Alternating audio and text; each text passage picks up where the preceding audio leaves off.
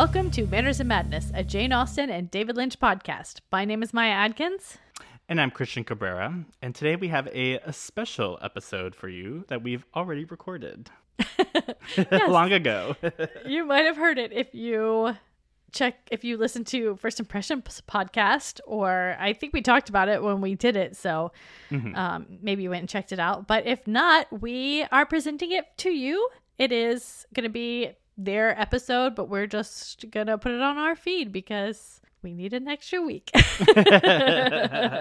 want to give everyone access just in case you don't listen to First Impressions. It'll be a nice little intro into what their podcast is like and how great they are. So they're the best. Yes. I really love them. And we keep saying we need to have them back on the podcast, and we do. But, we've been doing some really silly, ridiculous things lately, and it's just not really the place to bring a guest. But no. We want to bring them for a really good, meaty David Lynch item. Yeah, because they want to do a David Lynch episode with us. Yes. So, we hope you enjoy this, and we will see you next week with a special commentary track. Yes, very, very fun and silly, and I can't wait for you guys to hear it. Yeah, I can't wait. All right. Enjoy. Here we go.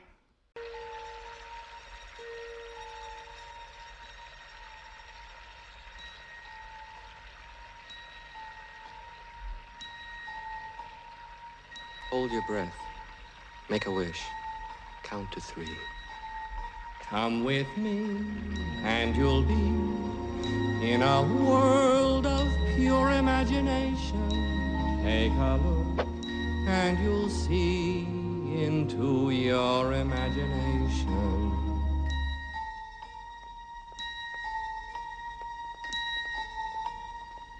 We'll begin with a spin, traveling in the world of my creation.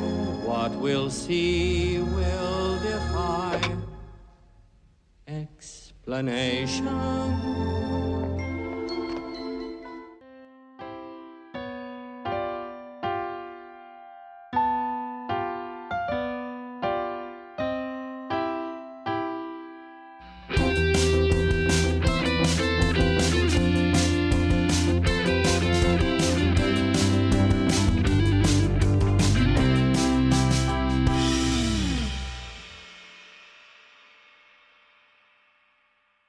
Welcome to First Impressions, the podcast where we talk about our love for Jane Austen and give a big middle finger to all the haters. I'm Kristen, and I am joined, as always, by Maggie. Hi, everyone. And we are welcoming today Maya and Christian from Manners and Madness, the podcast about Jane Austen and David Lynch. Go ahead, guys, introduce. Hello. Hello. We're so happy to be here. Yes. And for those who don't know, you should go ahead and take a second to say what your podcast is as well. Well, our podcast is called Manners and Madness, a Jane Austen and David Lynch podcast. Yeah, brilliant. A match made in heaven. We just mashed them up, and we're still going. Our listeners are so excited that there's another female voice that they will have to try to distinguish between me and Kristen, I'm sure. Christian, you're good. You're good. The timbre of mine's a little bit different. So we all watched Fire Island. We're going to do a Fire Island podcast finally, a year or more after it came out. This fantastic Jane Austen adaptation that everyone was talking about and is still talking about because it's incredible. And I'm so excited to finally talk about it. I was just going to say, it's getting very hot. We're in Florida, and this feels like such a summer movie. So yeah, it's already summer. All right, we're getting back in the swing of things. So Christian and I have already done a Fire Island podcast, and you can check it out over on their podcast. But now we're doing it in the classic First Impressions format of everybody just shows up and says whatever they want, and it's complete chaos. It's our brand. That's really our brand. But yeah, so do we want to jump in and just all share, go in a round robin and just share our first impressions? Maya, do you want to go first? Sure. My first impression was last year seeing it. I was very excited as soon as we heard it was coming out. So I was very much looking forward to it. I really enjoy this particular adaptation because I recently last year started getting into RuPaul's Drag Race. And ever since I started watching that, I still always say that Jane Austen would love that show, and that if she was alive now, she would be like the poster girl for the reading challenge. And I still think that like it really shows a part of Jane Austen that doesn't get shown in a lot of adaptations, like the quizzing, if you will, of what Jane Austen called quizzing, of like talking shit about people right in front of their faces, and them not being smart enough to understand it. Right. Like, are they going to get that I'm making fun of them? Exactly. But I feel like this adaptation really captured that, and I really appreciated that. I really love this one. Christian, do you want to share? Yeah. I also was really excited for this. I'm a big Joel Kim Booster, Bowen Yang, and Matt Rogers fan. I listen to Matt Rogers and Bowen Yang's podcast all the time. It's really good if you haven't listened to it. So I was really excited that the three of them were going to be all together. And of course, in a Jane Austen movie, no less. So that was really exciting for our podcast. But I loved it. I loved the quippiness of it. It was like smart without being like too like leaned in on the smartness of it. And it has Margaret Cho, which is always a great idea. Can I ask you to remind me who Matt Rogers is in the cast? Yeah, he played Luke. Luke. Okay. So Yes. Bowen Yang, for those who Yes. aren't familiar with the actors, Bowen Yang played Howie, who's the sort of the Jane character. Joel Kim Booster, who's also the writer of the script, played Noah, the Lizzie character. And then Matt Rogers plays Lydia.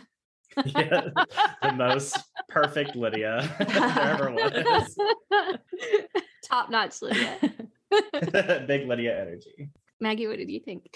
I loved this movie basically from the moment it started. I loved it on a bunch of different levels. I loved it as a romantic comedy. It was funny and romantic. I loved it as a movie that was featuring gay cast and a romantic comedy about gay characters, which is not something that you see in the mainstream, like just on Hulu. I loved it for being such an amazing adaptation and a modern adaptation. And I felt like every time they had a choice, they had the opportunity to make a choice about how they were going to interpret something from the novel to a modern film. They made the right one. And I was watching it with my husband and I just kept saying like, they're so smart. They're so smart. Everything was just genius. Like he says when they get on the boat, this is just the first example. He said he drops an F-bomb, the F word. He calls them all the F word. He's like, I'm reclaiming it. They're my sisters. And I was like, oh my God, he's so genius. Like they're a found family. Yeah. They are sisters, but they don't have to go the obvious, like, oh, we have 5 sisters, like, ooh, like all the other modern ones. You know what I'm saying? Like, does that make any sense? It's not like right on the nose. Yeah. Everyone feels the need to be like this kind of slavish devotion to source material sometimes. And you really don't have to do that. And the fact that this doesn't do that, I think makes it a more powerful adaptation and more close to the spirit of the book. And you don't have to have we had to cut Mary because Mary doesn't do everything. You don't have to cut Mary. You just have to think of interesting ways to get the spirit of the novel. And they did that. Also, I just really loved that character. Yes, Mary is Mary's always the best. So underrated. I'm trying to, and the guy who plays the Mary, Torian Miller is Max. One of the best laugh out loud scenes is when they go to the party and they're doing the drugs, and he sees himself in the mirror and he goes, "Oh, is that me? I'm gorgeous," and I loved it. I have these moments. I mean, and he is like, he's a larger man in like a sea of super fit gay men. And they're very explicit about how like our society has hierarchies, which again, genius. But like, I see myself in the mirror all the time now, 2 years after having a baby. And I'm like, oh my God, is that what I look like? I look terrible. And seeing him be like, I'm gorgeous. It was like such a power. It was really amazing. So refreshing. Yeah. Sorry. That was a really long-winded way of saying my first impression was I love this movie for all of it, for everything that it does. There are so many points that I want to talk more about, but I will just say for my first impressions, and I love that you brought up the hierarchy thing. My first impressions were I loved it, but I was almost surprised because when I watched the previews, right, with a trailer for it, the comedy, it was funny, the jokes that were in there, but the comedy seemed amped up so high. And I think where a lot of Jane Austen modern adaptations lose me is that they do so much over the top comedy that the actual comedy that comes out in the relationships between the characters often gets lost. And that subtlety is what we like. We love sitting around like, oh, she's such a genius for this little diss that she sets up that the other person doesn't realize that they're being made up fun of, that kind of thing that you were saying. And so with this, I was like, okay, it's going to be fun, but it's probably not going to get the heart of why I love Pride and Prejudice. And that's not true at all. It absolutely gets to the heart of why Pride and Prejudice is still an impactful story today.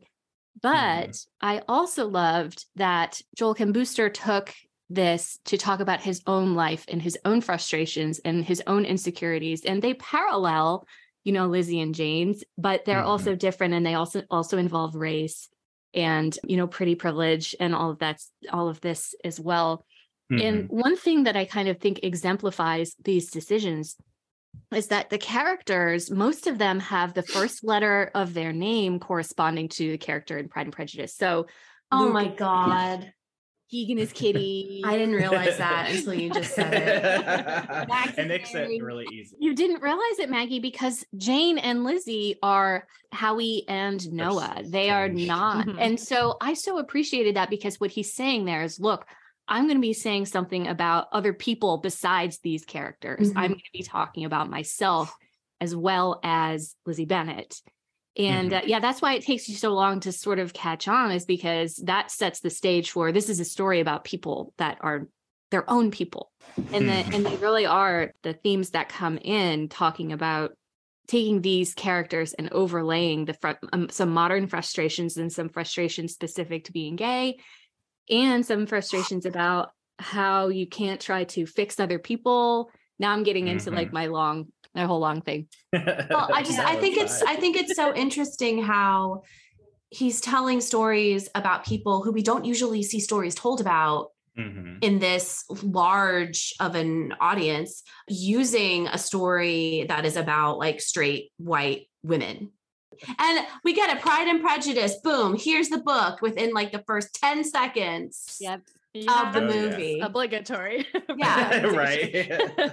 It does one of those things that I really love about any adaptation, is it gives you the characters from a slightly different perspective, but they're still the same characters, but like, it's almost like you're looking at them from another lens. So you're seeing Elizabeth. And to me, the first time I watched it, I was like, this is kind of an abrasive Elizabeth, but like, you can read the book and be like, oh, well, Elizabeth is very abrasive, like depending on how you're looking at it. So I love being able to see the character in a different interpretation. So the next time I read it, I can like maybe pick up on some of those notes that I didn't notice. I don't normally notice when I'm reading the book. Like a modern Elizabeth, I think would be like, he's coming from a place, like Kristen was saying, of insecurity. Like he, similar to me, would use humor and like that wit as kind of like a defensive action, right? So it makes sense that his Lizzie, living in a modern world where it's always coming at him from every side, is going to be more abrasive. Right. Maybe that's not even the right word, but it's just like a little bit of a difference. The Will character, his like, she's not handsome enough to tempt me, is he's not pretty enough to be this annoying. And like, I think that's kind of fair. Like Noah, like sometimes I'm like, I feel like, again, like I do with Lizzie, like I feel similar to him. And sometimes after social interactions, I'm like, oh my God, was I too annoying? Like you can be annoying if you're like that. And I think they do a good job of showing Noah, like he's a good person, but like saying he's sometimes annoying is a fair critique. Right. And it comes from the same place, like a defensiveness is what I feel like is the same reason Elizabeth has that kind of, so it works really well. I really like that. I saw Kristen had her hand up. Sorry, what a dorky thing. I'm like using no, that's a good idea. My camera's not working, so I'm using the Zoom raise hand. But I was going to say something, put my hand down because Maggie, you said it, and Mai said it, kind of talking about it too. But for me, watching Noah and realizing that his abrasiveness does come from defensiveness, it totally blew my mind. And then I was like, is Lizzie this way because she's defensive? She's being prickly and having armor, and she's being defensive. And of course she is. And she learned it from her father, right? Her father, like Mr. Bennet's uses humor as a defense mechanism because his life sucks, right? She's surrounded by people. She's seeing the things wrong with the way her life is going. And so she's choosing to laugh at it. And that's a choice, right? There was such an impactful moment at the end, just to keep the thread of this theme going, where Howie, the Jane character, turns to Noah and says, you know, your way, this isn't working for me. Your way of laughing at everything, not caring, and going out and having a lot of sex, that's not what, I'm not going to do that. That's not going to work for me. And then he says, you be honest, I'm not sure that it's working for you either. Mm-hmm. And that was devastating to me. Face crack. Yeah. So, Christian, were you feeling the same way about how that character was presented? And was that a big moment for you as well? Yeah, well, and to be, I don't know what the word is, but like we haven't read Pride and Prejudice in the podcast yet. So I haven't read like the actual book yet, but I've seen so many adaptations that it's like, you can find the ones that like the common threads through all of them for what the stories are. But what I've always liked about Lizzie's character was, and how I've really related to her, was that her defensiveness to me has always been because she knows more than everyone else. And so she's already trying to think 3 steps ahead of everyone. She's preparing herself for the people she needs to be defensive against. And it works so well in this movie because being a queer child, you're always kind of put into that space. You're always trying to like figure out ways to blend in and to protect yourself and to think steps ahead. And that always doesn't work out in your favor, as we see with Noah, because none of it ever works out for Noah in this movie until the end. I really loved that aspect. And I really feel like they really picked up on that Lizzie note really, really well. Because you're coming from this perspective of growing up as a queer child, were there other things? Can we like explore that? Were there other things that stood out to you?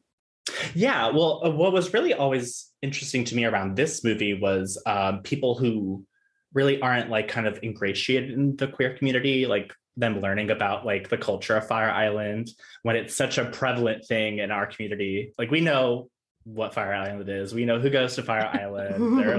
There are like unspoken like different sectors of Fire Island. There's like the lesbian section, the gay section, and you know the rest of the people, but and the rest of the people. Like all the family side, like where all the families go from Staten Island and stuff like that. But it was really interesting to hear people kind of be not necessarily like shocked, but like to be like, oh, I didn't know this stuff, where it's so just known in our community. And it felt nice to like have teachable moments without having to do like the work of actually teaching. I have an excellent example of that, if I may. My husband Bayard doesn't watch a lot of gay movies. There are people who watch a lot more than me, but and I have a lot of gay friends. And this was the first time I remember seeing mentioned in film PrEP. And my husband didn't know what that was. He was like, what is PrEP? And so I had to explain to him what it is. Like I have friends who speak openly about taking it and things like that. But I was blown away that was just dropped. Like, it's just good practice when you're dating, like, got to find out who's on PrEP. To see that represented in the film. And then, you know, that was just an example of what you're saying, Christian. That was like a moment for my husband to learn something about gay community and gay culture he had no idea about. Oh yeah, I love it. I love all the PrEP jokes and all that stuff. Yeah.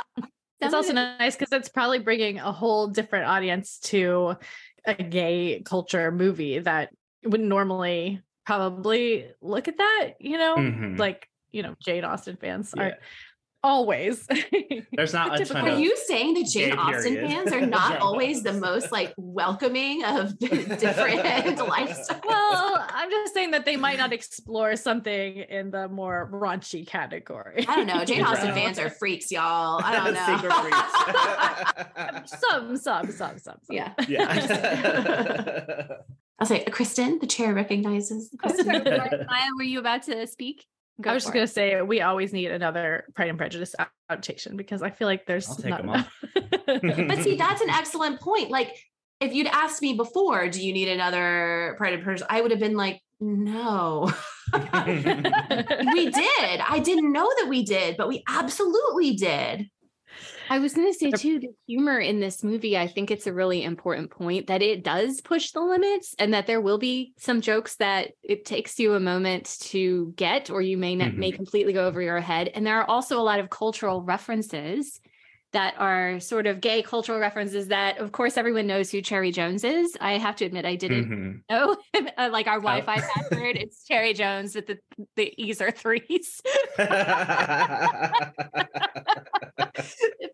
The humor is so good, but it definitely takes you a second to stop and be like, okay, I'm in a cultural space now where I'm also going to be learning about other things. And so it's not just the Pride and Prejudice we've all seen a million times where like, meet my sister Georgie, like we were complaining about in like every adaptation. There's like, it just heightens the fact that we're taking Jane Austen and she's applicable everywhere, and she's applicable. I think this is the first time that I've ever seen her applied to the gay community this way, because having spoken to some other folks about this movie, gay friends of mine, several of them brought up like the idea of pretty privilege, and actually one of them was saying that the movie, they were uncomfortable with it because they conflated race with pretty privilege, and it's not the same thing. And so there's a lot to like mine on that level that I totally wasn't even aware of. So it really opens up this whole other way of using Austen as a lens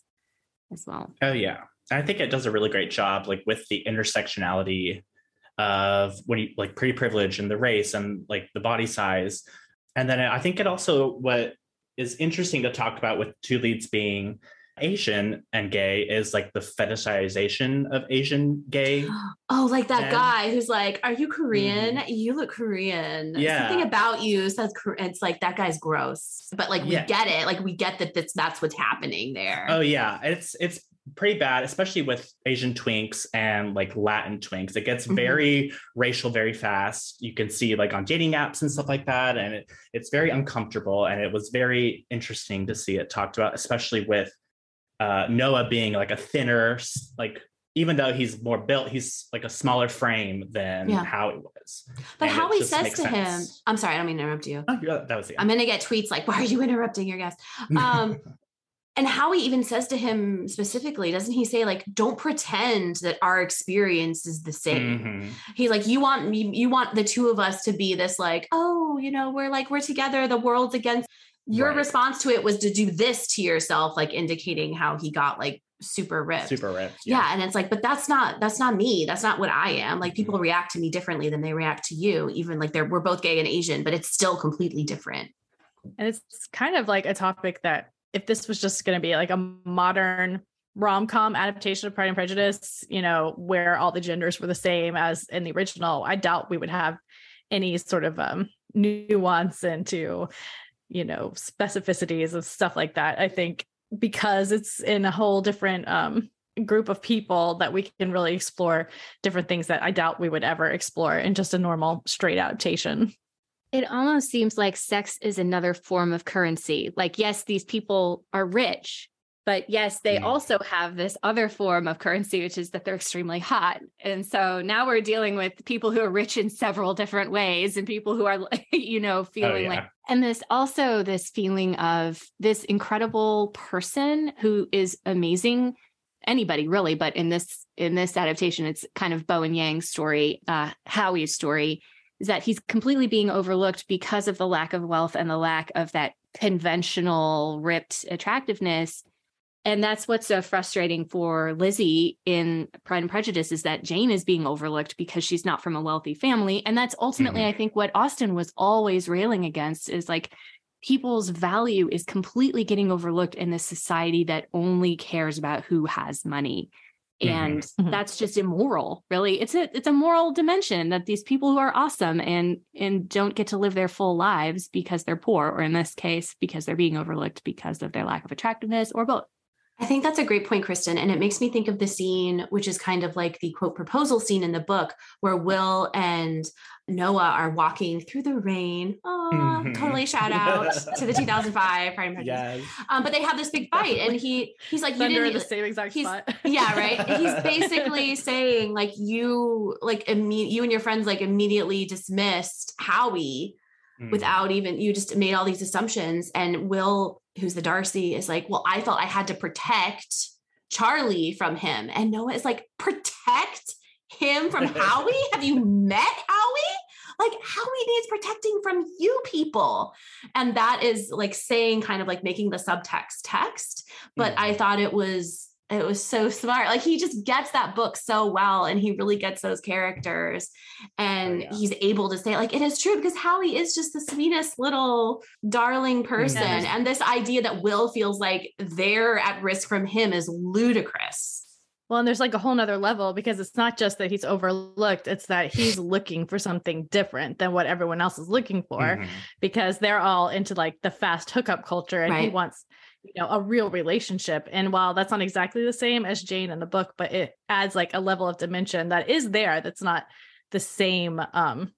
You know what I'm saying? Like, no, I get it. In the book, it's a different set of circumstances but there's more nuance to it in the book than if, just a normal modern day perspective on it. So I thought that was really interesting to like add that whole other element to it as well. And I think that scene of them in the woods when they have that fight, and then also the scene where Noah overhears what Will is saying to Charlie when he's in the bathroom. I think one of the things this movie does that maybe it even does better than Pride and Prejudice, to be honest, is like make Will's position and motivations very clear for the audience. Oh my God, Kristen gave me like the face in Zoom. But like there's been a lot, every time we talk about Pride and Prejudice, or you see fans of the novel talking about, there's a lot of kind of debate, like what's driving Darcy? Like, what is his personality? Like, is he on the spectrum? Is he just shy? Is he this? Are people constantly trying to get his money? But like, it's not said. We don't really know. So I actually appreciate, as an audience watching something that's only 2 hours long, knowing exactly what Will's motivation as a character is to protect his friend. And he says like, there's people constantly trying to get to Charlie because of his money and his influence, and he's cute and all of this stuff. And I loved the way that they did Will as the Darcy character. I thought that he was just such a fully realized person who I understood. And I saw his point of view.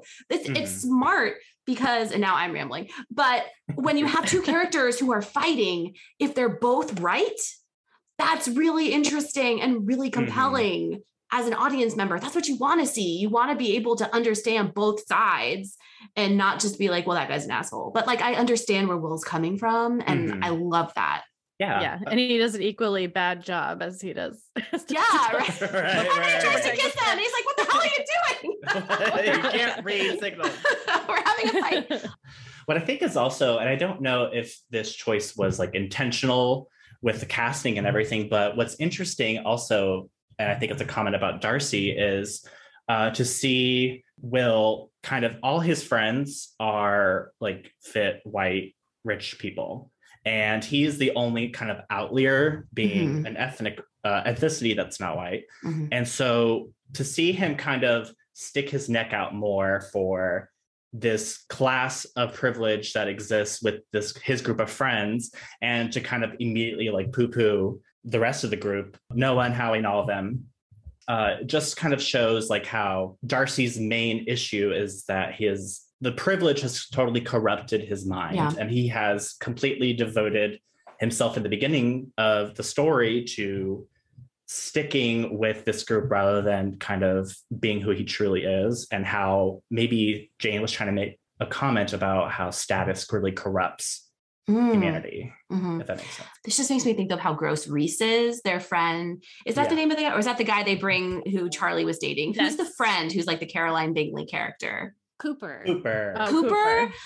That guy who plays Cooper is a genius. He was so good at being awful. But like plausible. And it was like Caroline and Lady Catherine mixed together. Maya, kind of like what you were saying, like making fun of people without them knowing, like he's making fun of you, but there's that like plausible deniability where you can't really call him out. Oh, he was very good. I thought he was very, very good. And he was wearing a mesh shirt at one point, and I was like, you've told me all you need to tell me based on this costuming about this character. Yes. And I really like Dex as well, like the Wickham character, because a lot of times I feel like Wickham in the adaptations, you're just like, you're obviously bad, like from the beginning. But he's like so hot and likable, super hot, super likable. Yeah, like I thought that was, again, like really understanding those characters and then answering the question, what is the modern equivalent of Lydia running off to get to elope because, like nobody gives a shit about that now. Like who cares? Right.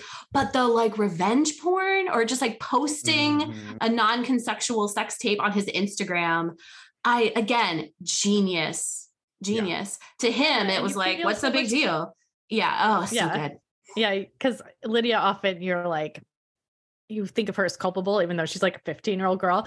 But like in this one, Luke is so lovable that you never are like, how dare you, Luke? You're just like, oh, poor Luke. So it kind of gives you a new perspective on Lydia too. Like, I don't know. They actually dig into the consent issue, which like I've never seen anybody discuss really in any context, like her running off with him, like how, like, is she even capable of doing, I mean, in our modern legal, like that's rape, and to make that a key part of it. Like I was drunk. I said we'd have sex. I did not consent. I just thought, I just loved it. You guys, I loved it. It's really dark. Other modern adaptations have also like, how do we make this just as dark? And I think it was in Bride and Prejudice where the Wickham character got Alexis Bledel like pregnant and then forced her to abortion or something. Yeah. If I remember my mistake, but I just wanted to go back to that one. Yeah. But this was even darker. I mean, this was awful. And there was a consent issue and an intoxication issue, right? Luke was also drugged, but I wanted to go back to a couple of things. Maya, when you were saying that Dex was like a likable guy, I thought that the moment where Dex is in the pantry, which is an incredibly overpriced grocery store because it's an island, right? Right? Yeah. Noah has to go dent the cans because Margaret Cho is in financial straits and he wants to get a discount on the cans. And Dex comes upon Noah doing this and Noah's like, oh my God, it's so embarrassing. And Dex is like, yeah, hell yeah, let's dent some cans. You have to mention how they introduce him to the frame, Kristen. The camera is focused on Noah, who's kneeling down, and we just see Dex's incredible legs come into the frame. And you're like, oh my God. Like, who is this? Oh my God. There's so many things watching this movie. And Christian, you were talking about this earlier, but I don't know anything about Fire Island, but even watching it, I was like, people who are familiar with Fire Island are just going to be constantly like, oh my God, the pantry, or like, oh my God, the meat locker, like all the little things, all of the sets and parties and things that are referenced. It felt it, and it because it is, but like, I just felt such a part of that experience. Not the like sex room in the back. I didn't need to, I'm not part of that experience. The sex party. But it all felt so genuine because like, it just felt like such, like, this is their life. This is their community. This is what they do. I was instantly like teleported to that world and I loved it. I love it. Have you been to Fire Island or do you have friends who have gone or? I haven't been, but I've been wanting to go. It's expensive, Yeah. It's very expensive. And I'll get a house on Fire Island. And then, did you notice at the end, I love this, that very last shot is them, like, it must be a drone shot, but pulling away and showing the island. And it's small. It's so very small. The real estate there must be insane. Oh yeah. I mean, you can see New Jersey as they're watching the sunset. It's like, it's crazy right there. Christian, so our dances like tea and I think the one is called the underwear dance or whatever. These are like really well known. So that would be like a cultural beat as well for.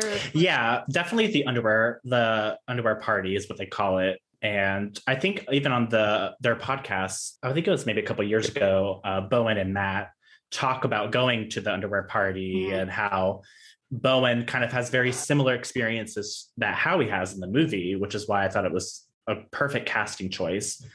It's just, it's very intimidating, especially when you're of a certain age, and they seem to all be in their like, late 20s, where you're kind of starting to grow out of it, but you're kind of still holding on, especially with a place like that where it feels so like the hierarchies and the rules for everything and the sexist currency being so antiquated. Did I get the name of like that wooded area? Is it the meat locker? Is that what they call it? Or it was meat something. Yeah, I think, Or meat. I couldn't remember. I think it's the meat locker. I think. But it took me like 3 viewings to understand that was what I thought he had been referring to, like a restaurant or something. And that's why I didn't understand why they were in the woods. And then I was like, Margaret, you're an idiot. Like, that's where you go meet Yeah. And you see some Meet the meat. Okay, but do you guys remember the part? Now it's just me being like, I love this part where Howie falls down the stairs right in front of Charlie. Oh my God. Cringe. But so funny, but so cringy and so relatable. Yes. And then he very. goes, "Oh, I have really strong little knees." ice creams. Oh my God. The part where he's the two parts where Will is eating ice cream, where he says, I didn't peg you for an itty bitty ice cream cone guy. And he just throws it away. Those are the funniest. Yes. And then when he's eating the ice cream, walking down the hall, and he sees them and he just bolts. Runs. So So funny. good. My husband laughed so hard. Like we actually rewound it and rewatched the scene where he runs because it was so hilarious. So funny. Such good physical comedy in this movie. Wait, so I would love to move into like, because I have a long list of jokes that I want to talk about. And Okay, let's just talk about our favorite parts. but before we do that, there's one other thing. Well, I wanted to ask a couple of other things of Maya and Christian, but then there was one other thing that I wanted to bring up, and that is the scene where Will and Noah are outside by the pool. Noah and Charlie have come over for dinner and they're going to play games, right? But Noah is out reading Runaways, the collected Alice Munro story anthology. Yes. And they start talking about this story, Powers. Have you guys read Powers at all? No, I haven't. Kristen, I know you did No. because you're a big nerd. I think this scene is so important. And it was the moment for me when I was watching this where I was like, wow, these guys are really doing something very, very Austen-ish with this, Austen-esque with this movie. Mhm. I have all these notes like, oh my God, this is such an Austen moment. Oh my gosh, this is such a Lizzie and Lucy moment where they are having an argument. They're having an argument. So Will is literate. Noah, of course, is also very literate. Like, I mean, they read a lot. Not that Yes, they are well read. Yes. Who goes on vacation to It's read? like Lizzie and Darcy. He's like, who goes on vacation to read? And I was like, listen, first of all, I find that That's personally nice. offensive. That's when Cooper really showed himself to me. Okay, sorry, Kristen, go ahead. They're having a back and forth about Powers, and somebody, I forget which of them, is like, oh, what's your favorite story? I think Will gets goaded into ask. He's like, oh, so you read, and no, and then he goes like, I'm not interested in questions I already know the answers to. Something like he's being very standoffish and not socially. He's not using the same social cues as everybody else because he's not interested in questions he knows the answers to. He says that right out. Right. He's not interested in making things easy for other people when he's interacting with them, which is a very Darcy thing. But they go back and forth and they talk about Powers. And Powers is a story about a young woman who is in a rural area who does have a psychic power. She can know what's in your pockets, or she can find lost things, or she can read words on a paper elsewhere that she can't see. The story is really moving, but I mean, also really ominous in that this woman has powers. A man comes to town. You think that he's fallen in love with her, but what Alice Munro really describes is the man is attracted to her. And what he's really attracted to is this ability to exploit her powers. So he takes her out of her comfort zone in this rural area and takes her to go be researched by scientists. And then when that doesn't work out for fame and fortune, he winds up forcing her to do like this traveling show where she's like a fake psychic. And she loses her powers. She's taken out of, and, you know, Will says, well, the powers are almost beside the point. And to a certain extent in the story, that's true. I don't want to spend like this entire podcast doing a literary analysis. I don't really know. I love Alice Munro, but I'm no expert. But it really correlates to the story that Joel Kim Booster is trying to tell, where people have powers like Howie's, just a fantastic guy, but they're kind of overlooked. And then when they are seen for who they are, they're open to exploitation because they have powers, but they are not powerful. They are not using them for wealth. They are not seen as powerful. And then they become exploited by others who want to use that for their own gain. So it's a really interesting, I would definitely encourage anybody to read it, but the scene is also interesting and also Austen-esque because there's this amazing moment where they're starting to argue over powers. And there's a lot of things you can argue about with powers. And Will's like, well, it doesn't really matter. And then Noah's like, if it doesn't matter, just let me win. Argument. Speaking for every woman everywhere. Yeah. We don't know each other. There is not that trust here yet to give us honest opinions about when you think the other person is wrong. You don't come into a conversation with a stranger and go, oh, you're wrong. Like that. Right. That's not how you start a relationship. And so it's just highlighting Will's Darcy.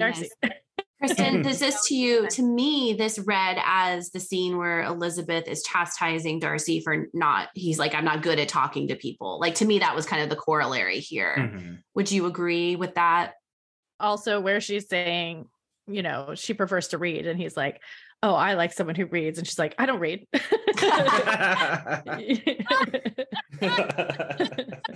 I don't read a lot. I read BuzzFeed articles. I read articles, really. I thought it was the Netherfield ball where they're dancing. Oh, okay. That's interesting. We all had a different. It's your turn to say something now. Very explicitly coaching him to have a conversation because that's what you do in social situations. That is what that read liked. So I don't know if anyone else had comments about that particular scene or did that stand out to you?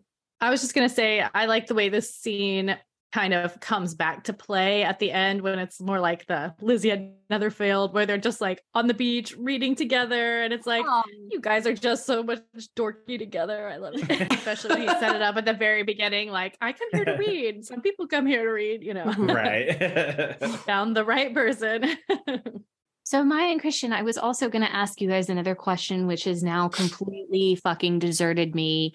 But can I ask you what you thought about the Mrs. Bennet character, about Margaret Cho? Oh, I thought she was great. I loved her. Got kind of the hysteria of Mrs. Bennet a little bit, but she's not so over the top. But you can tell how much she really just wants the best for them and loves them. And I also really like her perspective on the fact that things are always going to have to change, but that doesn't mean that it's going to get worse. It's just going to be a new thing. And yeah, I really like her. Yeah. I think it was really interesting to kind of, because she's the mother figure, but she's not their actual mother.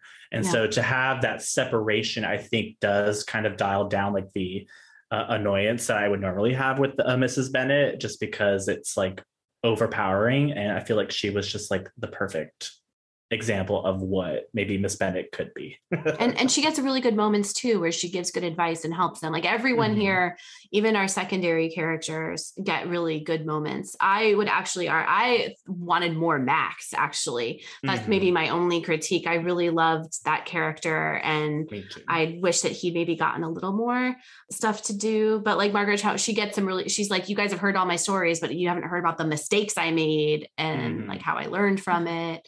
And so she's a much better mother to them than Mrs. Bennet was. Right. And a shout out to Keegan, because I always love Kitty. Yes. Great in this. They gave Kitty so much to do and so many good lines. They really rehabilitated Kitty, didn't they? Oh, yeah. And what an incredible performance too. Just that actor was always doing something interesting. Yeah. What was going on? And the relationship with Luke was particularly I loved it. Kitty and Lydia, I loved it. What are you doing with that cheese? Do not put that in the hot tub. Screw yeah. I was just going to say another good decision to amp up the stakes was that it's their last summer, because Margaret Cho has invested in Quibi and lost a lot of money. Which is a great in-joke, because this was originally contracted to be for Quibi. Oh, really? Yeah. So that was kind of a nice little in-joke. And then Hulu picked it up when Quibi fell apart. That's so funny. I had no idea. But because Lizzie and Jane also have a clock ticking, don't they? They're about to expire. And so that just puts the urgency on this part of their lives is ending. Can Howie find love? Last week on Fire Island. And right. Yeah. Margaret Cho's most Mrs. Bennet moment to me was the classic moment that they also put in the trailer, where they're walking behind Howie and Charlie, who have just met. And Charlie's like, oh, you can trust me. I'm a doctor, right? And Margaret turns behind and she screams. He's a doctor. He's a doctor. Oh my or God. when she gets the text about Luke at the end as well. That's the other like quintessential. And we haven't talked about him, but shout out to Charlie, who I thought was say. just so great.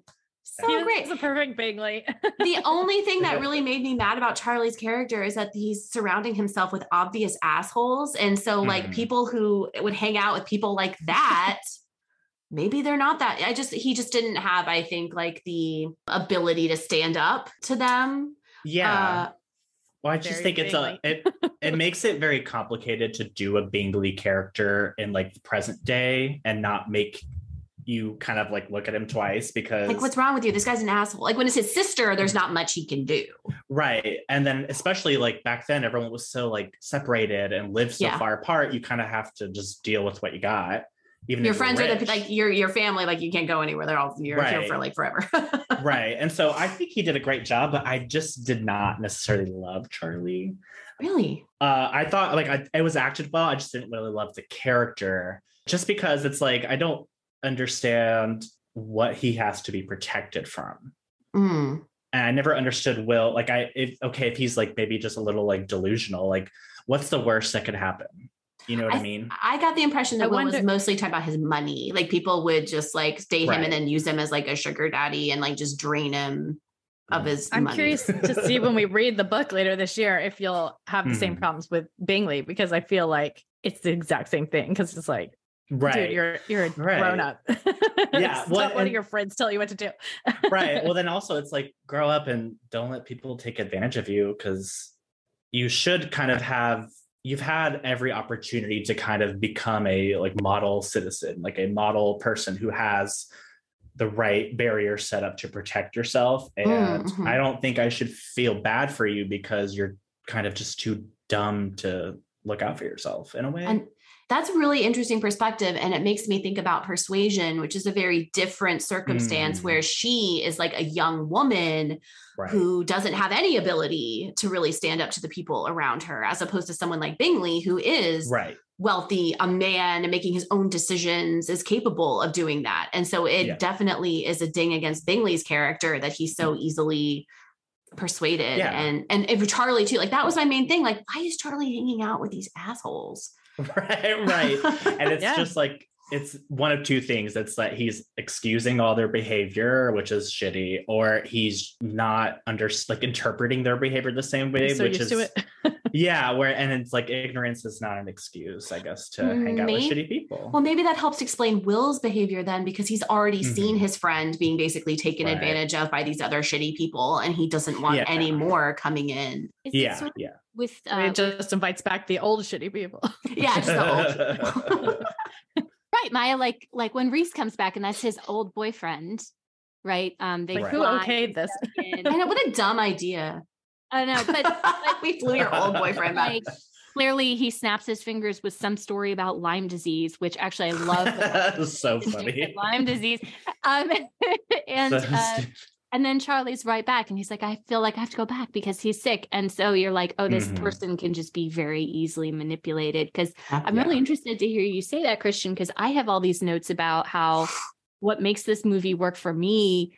One of the really big elements is how organic the attraction feels between Howie and Charlie, even though they're coming from such different worlds. And I was going to say, like you were saying, it was well acted. Like I was going to say James Scully like did such a good job at making me invested in Charlie as a person, even though he's surrounded by all of these assholes. It's almost like he doesn't know any better. Like how he's telling him he's never been exposed to like a culture of fun. He's only like exposed to this culture of rich assholes.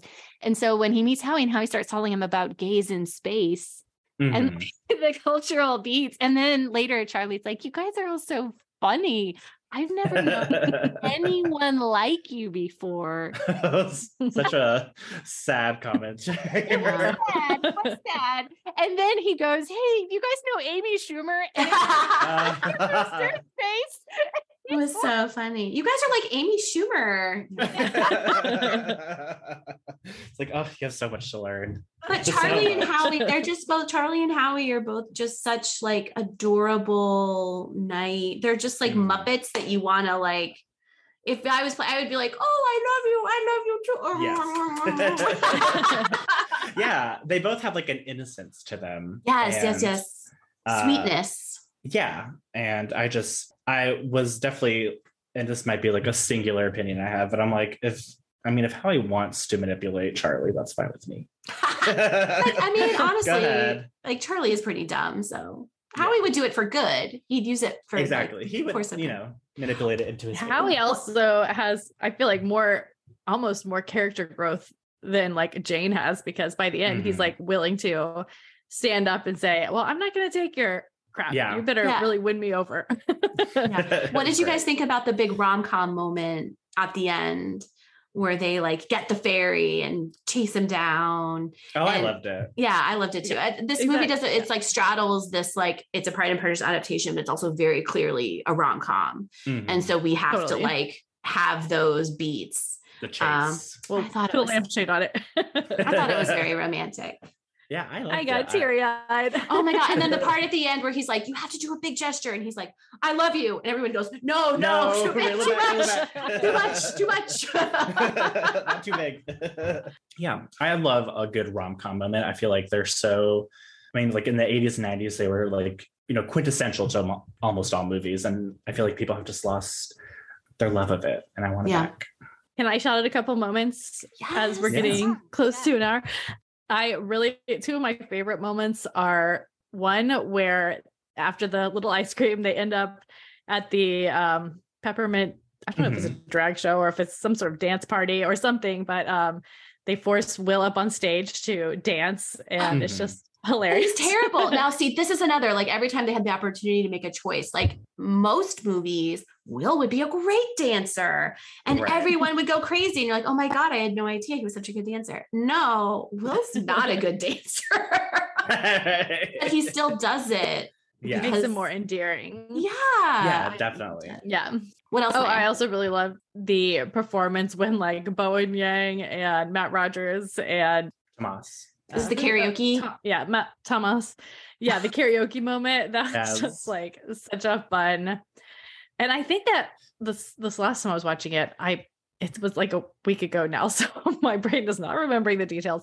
I think that comes back and Charlie is like singing that song later or something. And I was like, I didn't even notice that the first time I watched it, but I just thought it was really funny. Now you guys are younger. Do you know Sometimes by Britney Spears? Like, is that song that you guys are familiar with? Okay. Very, very quintessential to my childhood. Okay, good. I just want to make sure because like I remember when that song came out, I am not younger. Oh, okay. Just Christian. You're a little baby. Look at you.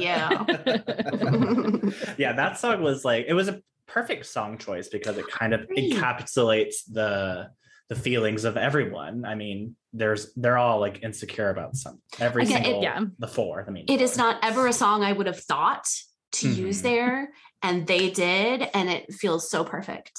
And then of course the guy is like doing backup. That's so cute. Yes. I remember watching it, I was thinking like, are young people watching this movie gonna like know that song? But I'm glad to know that like the kids are all right. Oh yeah. I think I didn't really know it, but I thought it worked just fine. Oh, Maya. I think that one thing that's really good about our community is that we're definitely like really good about musical references and cultural references and passing them down to the next generation, which I was like, it's great. I have to say, for musical cues, first of all, Christian, I thought there's a brilliant point about the lyrics of sometimes being related to the characters, because I did not go that far in my analysis, and you're 100% right. Oh my God. It's all about insecurity. It's all about, they all run. Oh my God. Sometimes they run. Sometimes they cry. Sometimes I'm scared of you. But they just want to hold each other really tight. To hold you. Okay, sorry. But the other musical reference that really got me, and it's very early on, is when he's talking about how important Fire Island is to them. And you hear the little intro, bum, bum, bum, bum, bum, and it's Pure Imagination. You know, the Willy Wonka song. No place I know. That's when they're on the boat ride in, right? Yeah. Yeah. Yes. Perfect. From Willy Wonka. There is. Yeah. There is definitely like a mysticism around Fire Island as It's this, so beautiful. Like, it's like this beautiful kind of like, and it's definitely portrayed as like a paradise within our community. But, you know, it's definitely a very neutered thing within our community. Like, you know, this is where you get to see that this movie kind of gives the real feelings of actually going to Fire Island if you're able to. Well, that's the danger of building something up like that, right? It's like, Right. I would just be afraid, well, is the reality ever possibly going to live up to my expectation? Yeah. Never. Because sometimes you just end up falling down the stairs in front of the guy you think is cute. And then that's the reality of your perfect sex vacation. Exactly. But you end up with an Or the only drugs you find are ones you found on the floor from a guy who stayed at your house 3 months ago and you just got to take it and hope something good happens. The floor pill. I couldn't believe. It's so funny. That was so Like I have So actually gross. been in that exact circumstance and it was like, I'm not taking the floor pill. Good choice. Never take the floor pill. It's like, is this ibuprofen? Is it something else? Like, I don't know. Are there any other favorite moments that people wanted to bring up? I have a couple, but I didn't want to take somebody else's if they were about to say something. I don't think Oh, so. go ahead. Yeah, go, Kristen. Long list. Okay, so we were talking about when Howie falls. Mhm. He gets up and he's like, it happens all the time. I have really strong knees. So good. I love a good double entendre. So Mhm. mortified that Yep. it's double entendre. And Charlie is not horrified at all. Charlie Mm. just has so many beats too, like with Howie like throwing up all night because Howie gets sick at Charlie's house, Mhm. like Jane gets sick. But at it's a Noah's hangover. house. It's perfect. Genius. Brilliant. No notes. Perfect. And Charlie's like rubbing his back when he's throwing up. And that's like, I'm very invested very, very early. And then when Noah shows up, he and Will have like a battle of words, right? About water bottles or whatever.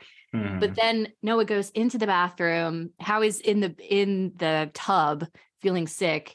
Charlie and Will walk in and Charlie's like, is he okay? And Noah's like, he is pregnant and he is not raising this baby.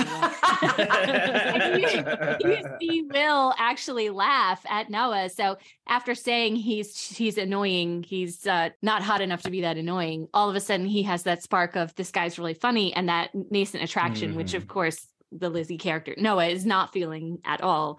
But you can see all these things evolve, which I really love. Just to piggyback on that really quick, Kristen, when Noah and Will are having their like tiff in the kitchen about recycling and Noah like eye contact drops the plastic bottle in the trash. And then when Noah leaves, he like very quickly takes it out and puts it in the recycling. Right. He's like, but I'm not actually going to do that because that's wrong. I do believe in recycling. It was a great moment too. And another very Netherfield Ball situation was when Luke pukes in the planter. Oh my God, so gross. But so funny. Later, when Noah goes back to that house later, that planter is conspicuously still there. Like they didn't throw it. I'm sure someone cleaned it out, Kristen. I know, but I mean, it was funny. It was like, I need to have confirmation that this has been cleaned. It was another very relatable moment, I thought, though, because like you've either been that person or you've been with someone who was that person. I feel like for me, well, it wasn't a planner, it was a trash can on the corner of Chinatown. But like we've all been there. Oh yeah. And you're like, this is not my house. Someone else will take care of it. Can we talk about the game when Will and Charlie go over to their house and they're like, oh, we're going to play a game. It's real cool. Oh, yes. Oh, my God. Is this the Marissa Tomei moment? Oh, my God. and Lydia and Kitty, like Luke and what's Kitty's name in it? They're just Keegan. doing my cousin. And they're just like, my clock is, and they just know the whole. The defense is wrong. Defense is wrong. And then he's like, Laura Dern. And they're like, of course he knows Laura Dern.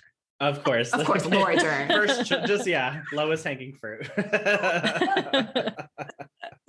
Oh my I love God. that But there's scene. even a moment before where Will is like, we're adults. We don't play games.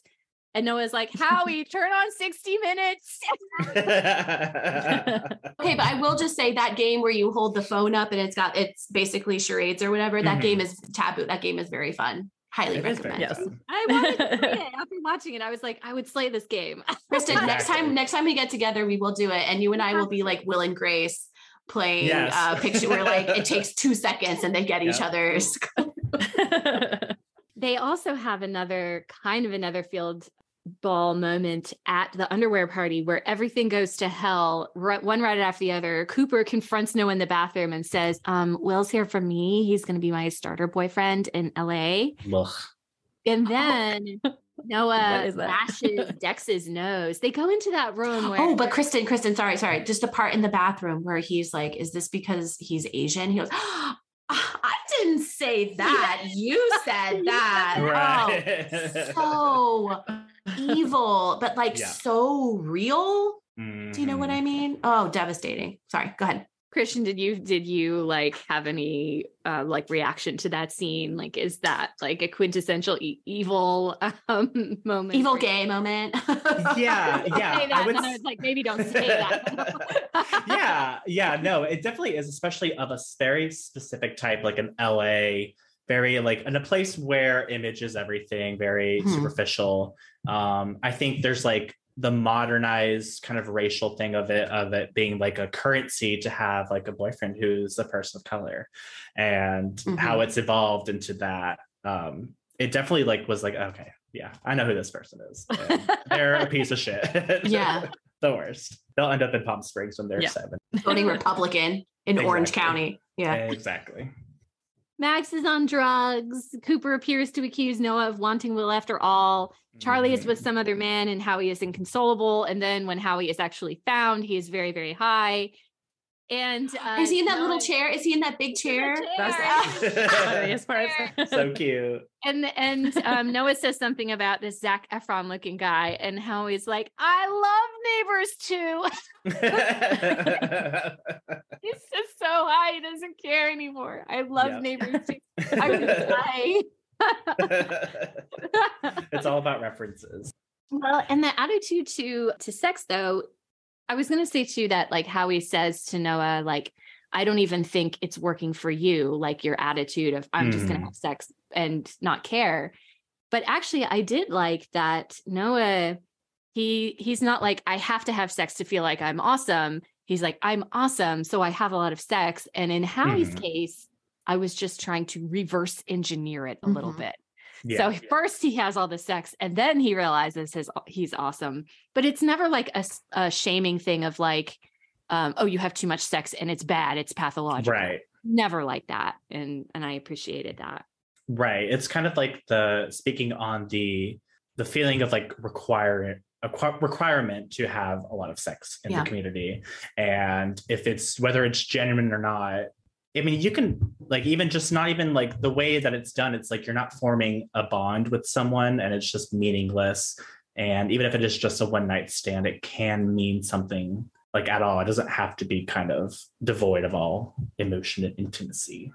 Like even from the beginning, he's like got that guy who seems like a perfectly lovely person who he just kicks out. Yeah. What's your name? This is boyfriend First, like- energy. And like, I'm not. Right. He's protecting himself Yeah, absolutely. Which from feels something very that much he doesn't know. like Elizabeth, you know, like I Mhm. don't want to get married and tie myself to a person for the rest of my life, you know, even though it's a completely different situation and reason, but Mhm. you know, it's the same kind of a feeling. I mean, people just come out of the woodwork to propose to Lizzie. Right.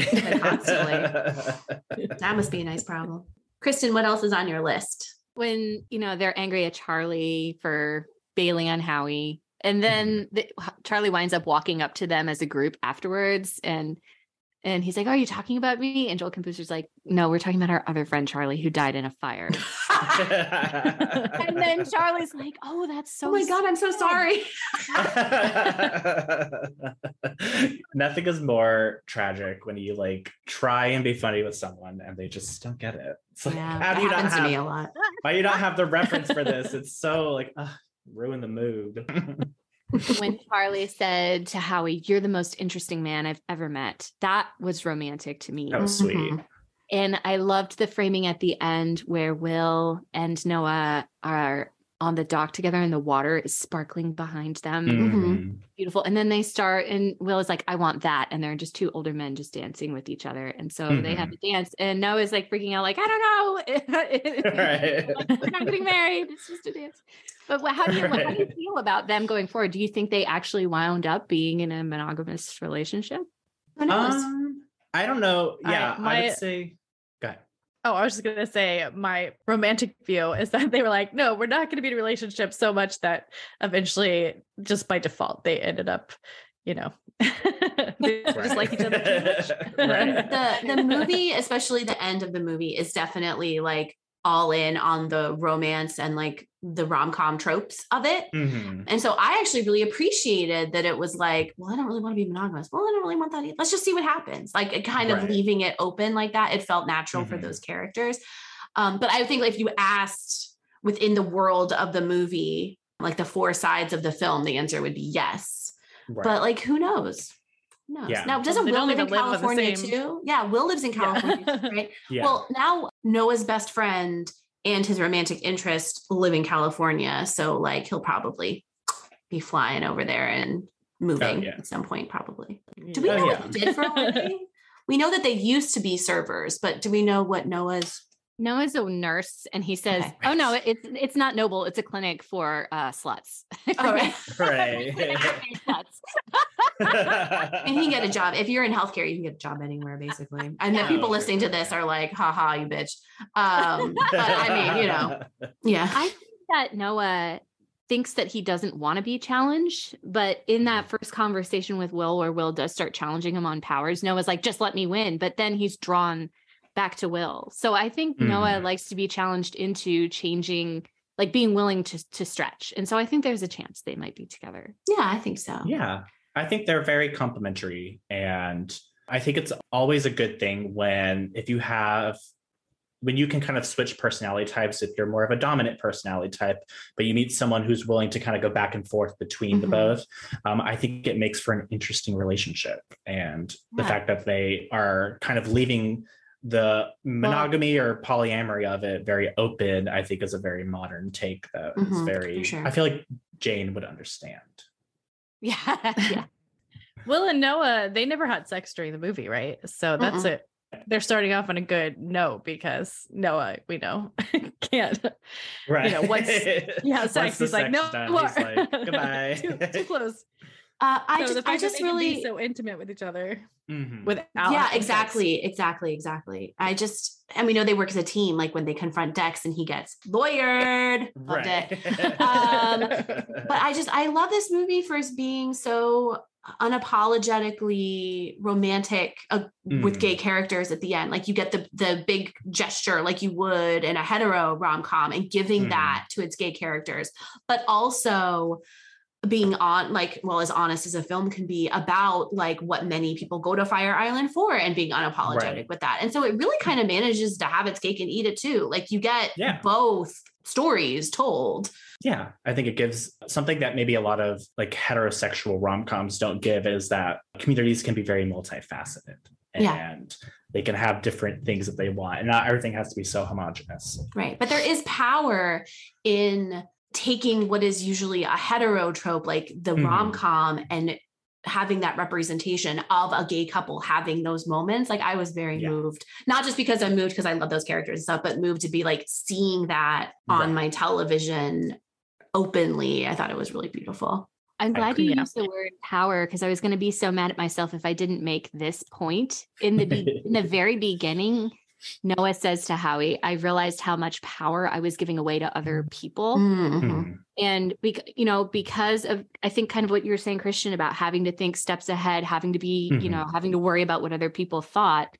He's like, I realized it, and I was going to just decided to take it back. And that is also a parallel to the Alice Munro story. That other people are sapping your powers, they're exploiting you, and the taking it back is what this movie is trying to kind of like celebrate. And that's something that people like me who live in like a white hetero world, it's difficult to understand. I will say that women we can understand that, because we often have to think about like the effect of what we say, our behavior, like will that lead to some kind of danger scenario for us with men in some circumstances? Like kind of like having the keys between your fingers when you're walking to your car at night idea. But like what you described is not something that we have to think about when we're just having conversations. And it brought it to mind also kind of the code switching that people of color talk about having to do, and like how exhausting that must be. Definitely. Like sitting in the mimosas when someone calls you Jackie Chan. Oh my God. That, and then they all just like look at each other. They're just like done. It was like awful. And then it was amazing. Yeah. You're eating spit now. Yeah. This movie, like this, I don't know, that's why I love it, because like it's so real about things that are awful, but then it's also like a beautiful fantasy in other ways. Yeah, like it's doing so many things and it's doing them well, in my opinion. Yeah. And I think going back to the whole like power and reclaiming power, I think it does a really great job at showing different ways to reclaim power. That it's not just a very kind of singular way. That maybe Noah's thinking that he's reclaiming his power because he's more in charge of his sex life and who he kind of allows to be in his realm. And you can kind of see that it works in probably a lot of situations, but it doesn't always work, because you're kind of, this whole storyline with Will and Charlie, you're kind of excluding anything that could happen with them until you let your guard down. And then like with Luke and the whole like revenge porn aspect of it, like reclaiming your power through community and kind of leaning on others rather than being like, well, I'm going to do it myself, and that whole singular thing. And I think it was really a great job at saying like your path to reclaiming power is not like kind of a singular way. It's going to change with each situation, and that everything is different. That was incredible. Well said. Awesome point. Thank you. I love it. Oh my God, my mind is blown. I was just thinking while you were saying that, I was thinking, and like each character, the way that they reclaim their power for themselves is different. How like a less nuanced film would have Howie like, oh, like if it was considered itself like going all in on the Fire Island sex thing, like Howie does have sex and he loves it and that's how he gets his power. But like that's not what his character is about. Standing up for himself, standing up to himself, to Noah and Charlie is how he like reclaims his power. And he's like, I'm not going to do it the way that you tell me I have to do it. Exactly. And he doesn't have to like jump into bed with people to like. And that's also something that like, we try to be very sex positive with young women and stuff, but like, you don't have to show you're powerful by having sex with everybody. Some people do that and that's great, but like, you don't have to. And so there's a lot of parallels there, I think. And I feel like it really relates back to the original as well, because they are women who are somewhat powerless in their identity, but they're trying to, in their own ways, keep their autonomy, especially Elizabeth and even Jane, with like, despite everything, she's going to be the best person she can be, she's never going to think bad about people. And that's part of her keeping her own power. And like Elizabeth, we all know the book, but I just feel like it really relates back to the original Pride and Prejudice really well as well. She's not going to settle. Even like Lydia, when she gets herself in the situation, she's like, well, I'm going to make the best of it. And I'm just going to pretend like this is exactly what I always wanted, Right. That's a really excellent point. And just another example of how like they really get the material that they're adapting. I'm just staring at Kristen's dark screen. Like I expect that to tell me what she's thinking or what she's doing. I am making space for other people to add comments just so that I don't hijack things too soon. I have gone through my list. Those are like my top moments that I wanted to talk about. I have other notes like, oh, the little outfits they put Charlie in, like little notes. Or Will at the underwear party. He's not even wearing underwear. He's like, I love a meaningful karaoke performance. I don't know about you. Sometimes when I'm in the car and a song comes on, I imagine myself singing karaoke, but it's a meaningful song. So I sing it to the person. Or like I'm up on the stage in like some situation where that person is there and I sing it and they like understand this dimension of me because I love this song. And that is exactly what happens here. And it's so well. I'm such a nerd. I'm such a dork, but like, I love a meaningful karaoke performance. I'll just say that. Yeah, Kristen, sometimes when I'm in the car and I'm singing in the car, I'm like, sometimes I laugh, sometimes I cry. Sometimes I'm scared of you. Did you guys have any other favorite moments that you wanted to reminisce about? The cheese in the hot tub is Who doesn't like cheese in a hot tub? In that scene, I just think of their little outfits in that scene when they're like prancing over to the hot tub and he's like sticking his booty out. It's so like spot on. Oh, there's a moment where he's like, they're invited to Charlie's fancy house on the beach, and Keegan's like, we can't go there. We are literal trash.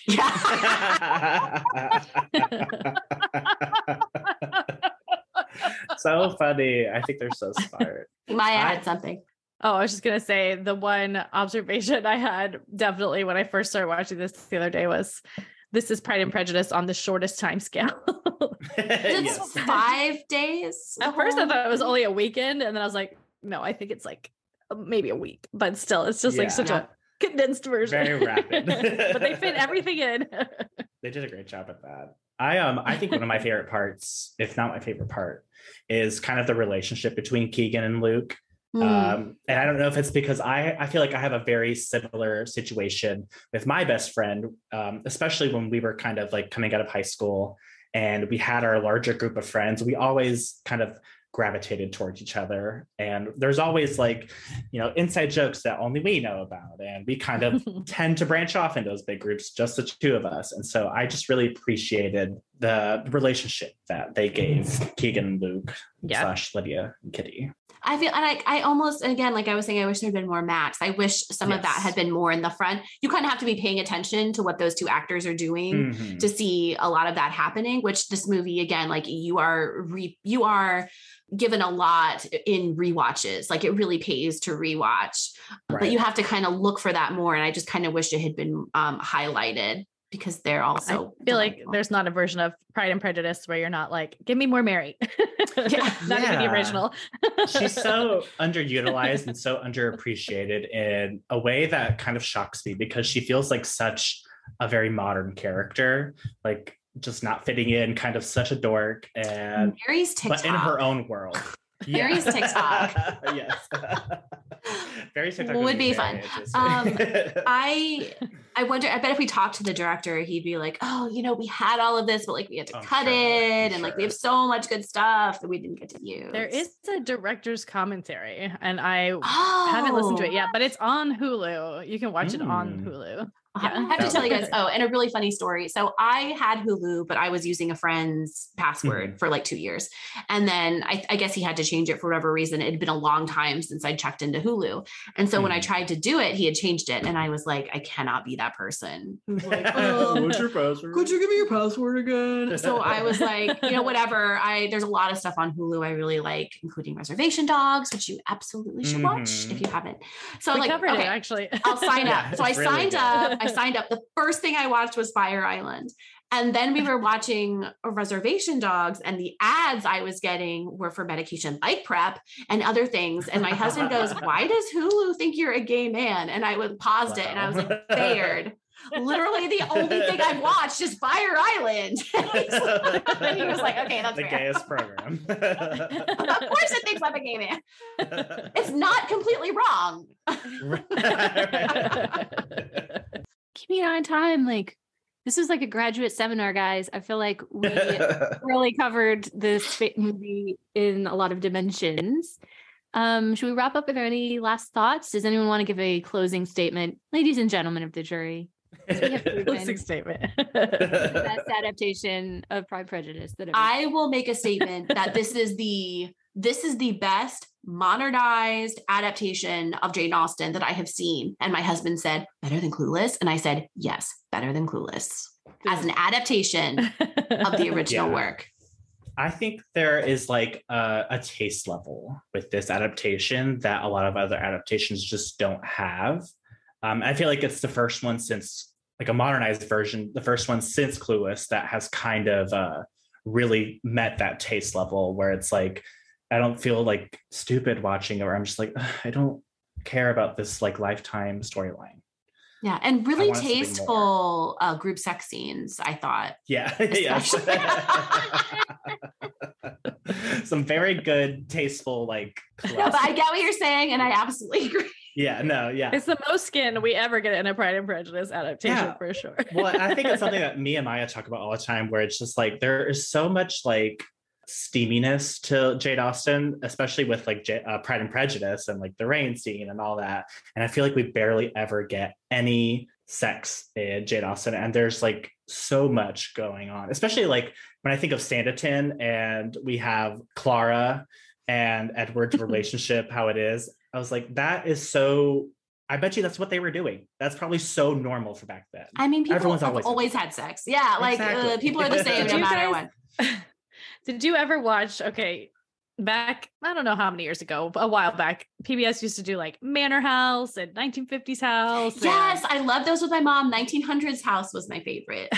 They did a Regency one, and they had a bunch of people. And it so quickly devolved into everyone having sex with each other. And I was like, that's the Regency for you. I would say like the big difference though is just the consequences of that behavior for women was like so incredibly devastating, but yet there was no acknowledgement that people were still doing it. It's like when schools try to, their sex education is abstinence. It's like, this is not acknowledging reality. Right. And yet they have the highest teen pregnancy rates. Right. That's what I'm saying. Yeah, that's what I'm saying. Everyone was so horny back then. I mean, like, look at all the dresses. Like, everyone's. Look at the clothes. Yeah, I was like, so horny. The umpire waistline is like, let me make my boobs as big as possible and have them on display. And that like thin muslin. Yes. Everything is like borderline see-through. So horny. The buckskin pants and the and just like a flap right there in the front. Oh wait, I mean that was like yeah. It's just like I want more adaptations that are like explore sex in the Regency. So that'd be very nice. And not just Bridgerton. Just Bridgerton. Right. I want it. Just everything should be that. Everything should be horny Jane Austen. Here's my thing. Mansfield Park is by far the horniest in terms of characters. Oh, Kristen, get out of here. No. I know. I'm just teasing you. Of course, she has to bring it back to. I thought you were going to say something about Fire Island, like your final thing, and then she was like Mansfield Park, and it's like Maya's definitely going to be on team Mansfield. Well, we just covered the 1909 adaptation, and that is definitely one of the sexiest Jane Austen movies that are adaptations, and yeah, it definitely makes you go, oh yeah, Mansfield Park is all about sex. And I think you just picked our next discussion topic for if we do I've been pushing for us to do Mansfield Park again because I know Kristen loves it. So what if we do an episode focusing on like the horniness of Mansfield Park? Yeah. I tried. Oh, please have me back for that. Will that be our next joint venture? Perfect. As a foursome.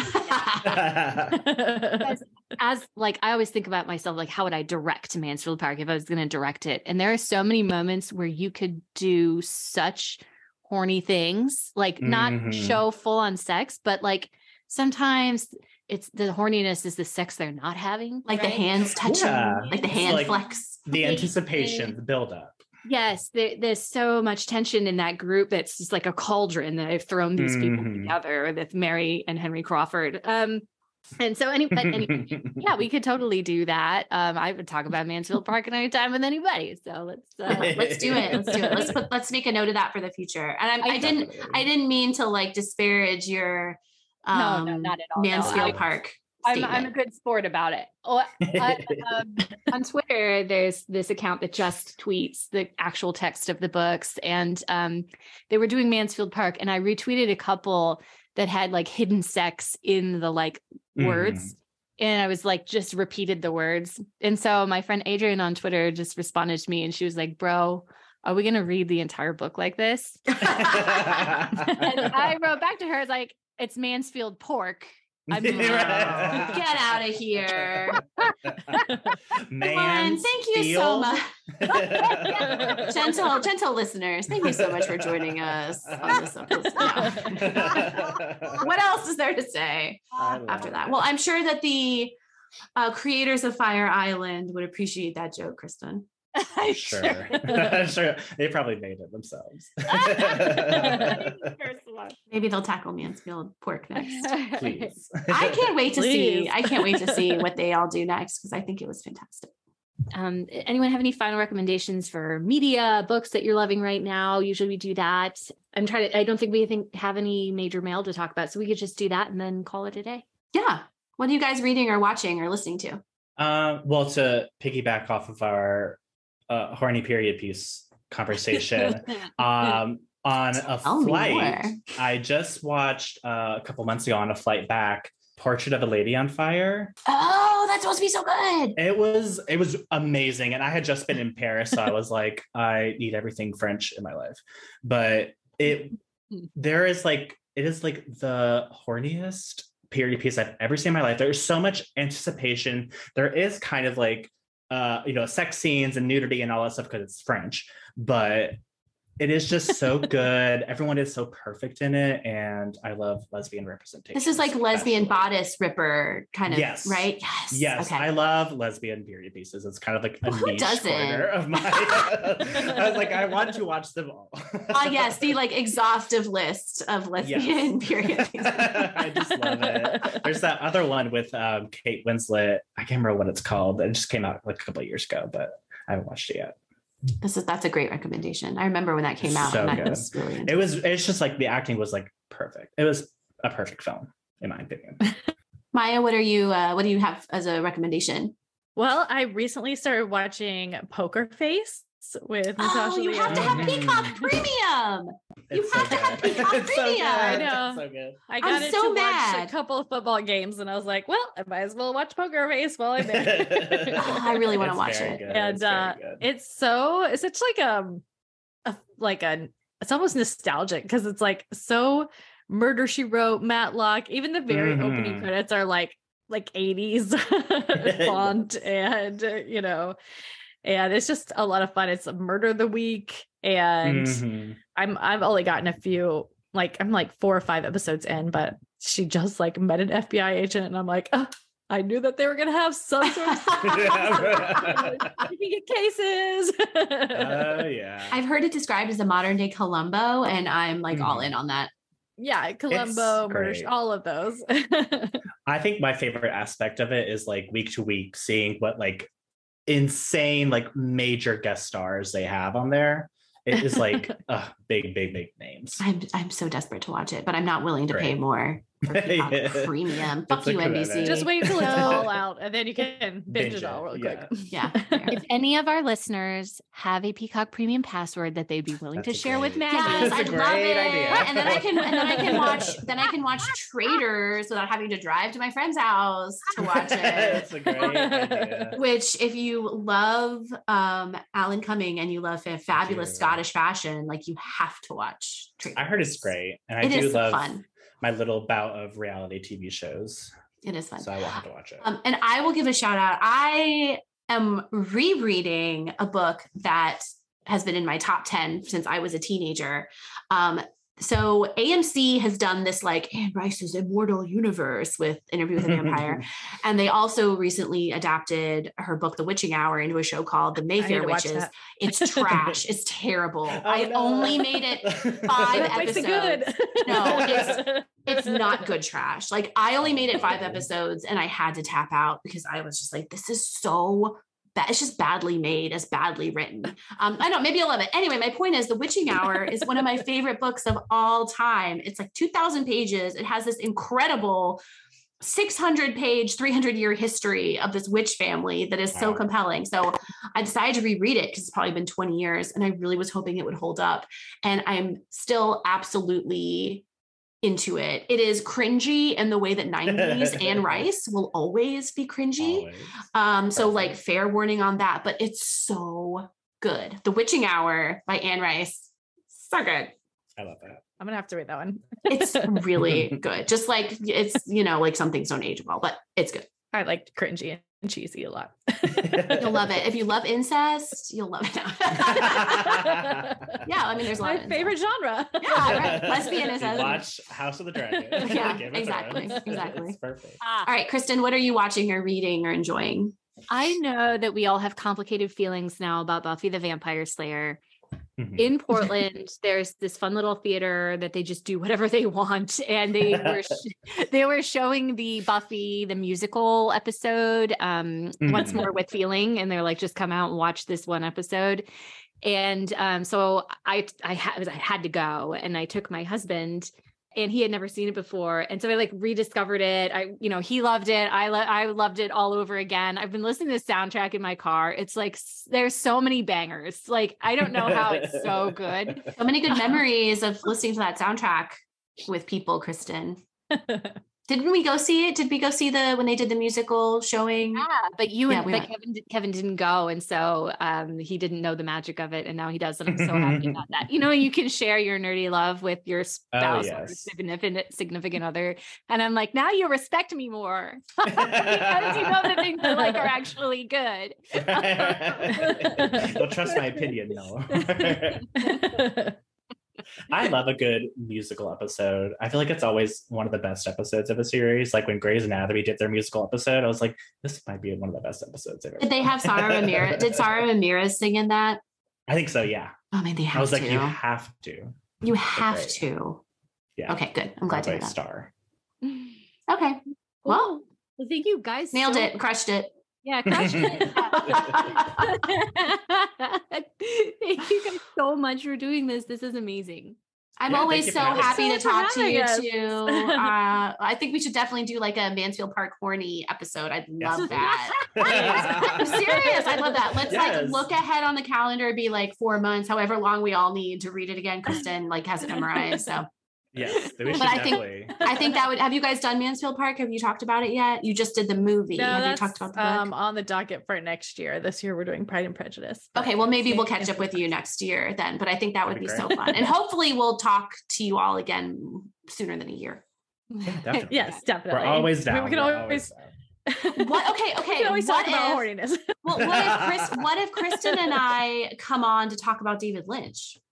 That would be fun. That would be great. Yes, that would be great. I stopped asking people to be guests just because I got really lazy. But I let us know if when you're doing David Lynch, and maybe we can then guest on your podcast, and we'll talk about instead of Jane Austen, we'll talk about David Lynch. Definitely. And we'll bring it back to Jane Austen because we always do. Of course. There's shockingly so many parallels. There really are. I forgot. How did I forget this? So we sign off our episodes with the phrase, "We have delighted you long enough," which you probably recognize from the 1995 Pride and Prejudice. Mr. Bennet says it to Kitty after she's like, "You have delighted us long enough." So would you guys like to do the honors? Like I'll do 3, 2, 1, and then you can say. Okay, well let me cue it up. I'll cue it up for you. We have delighted you long enough is the thing we say. Yeah. Okay, well, I think that was thank you to our guests, Christian and Maya from Manners and Madness, for joining us. It's so much fun. Can't wait to do it again. Kristen, I think if we don't have anything else, I think we're just ready to do our closer. Kristen and Maya, would you like to do the honors? Yeah, sure. Kristen or Christian? Christian and Maya. Did I say Kristen? Yes. I can't be trusted. I'm in perimenopause, you guys. I can't be trusted. My brain is totally fogged. That is not a lie, by the way. I can't remember words, simple, normal words. I feel your pain. Christian and Maya, would you like to do the honors? Sure, yeah. Sure. We oh god. I was like, wait, what's the word? Okay, I'll do the count, okay? Sorry. We have delighted you. Delighted you long enough. Yeah. Jesus Christ. Next time I'll have cue cards. Numbers are hard.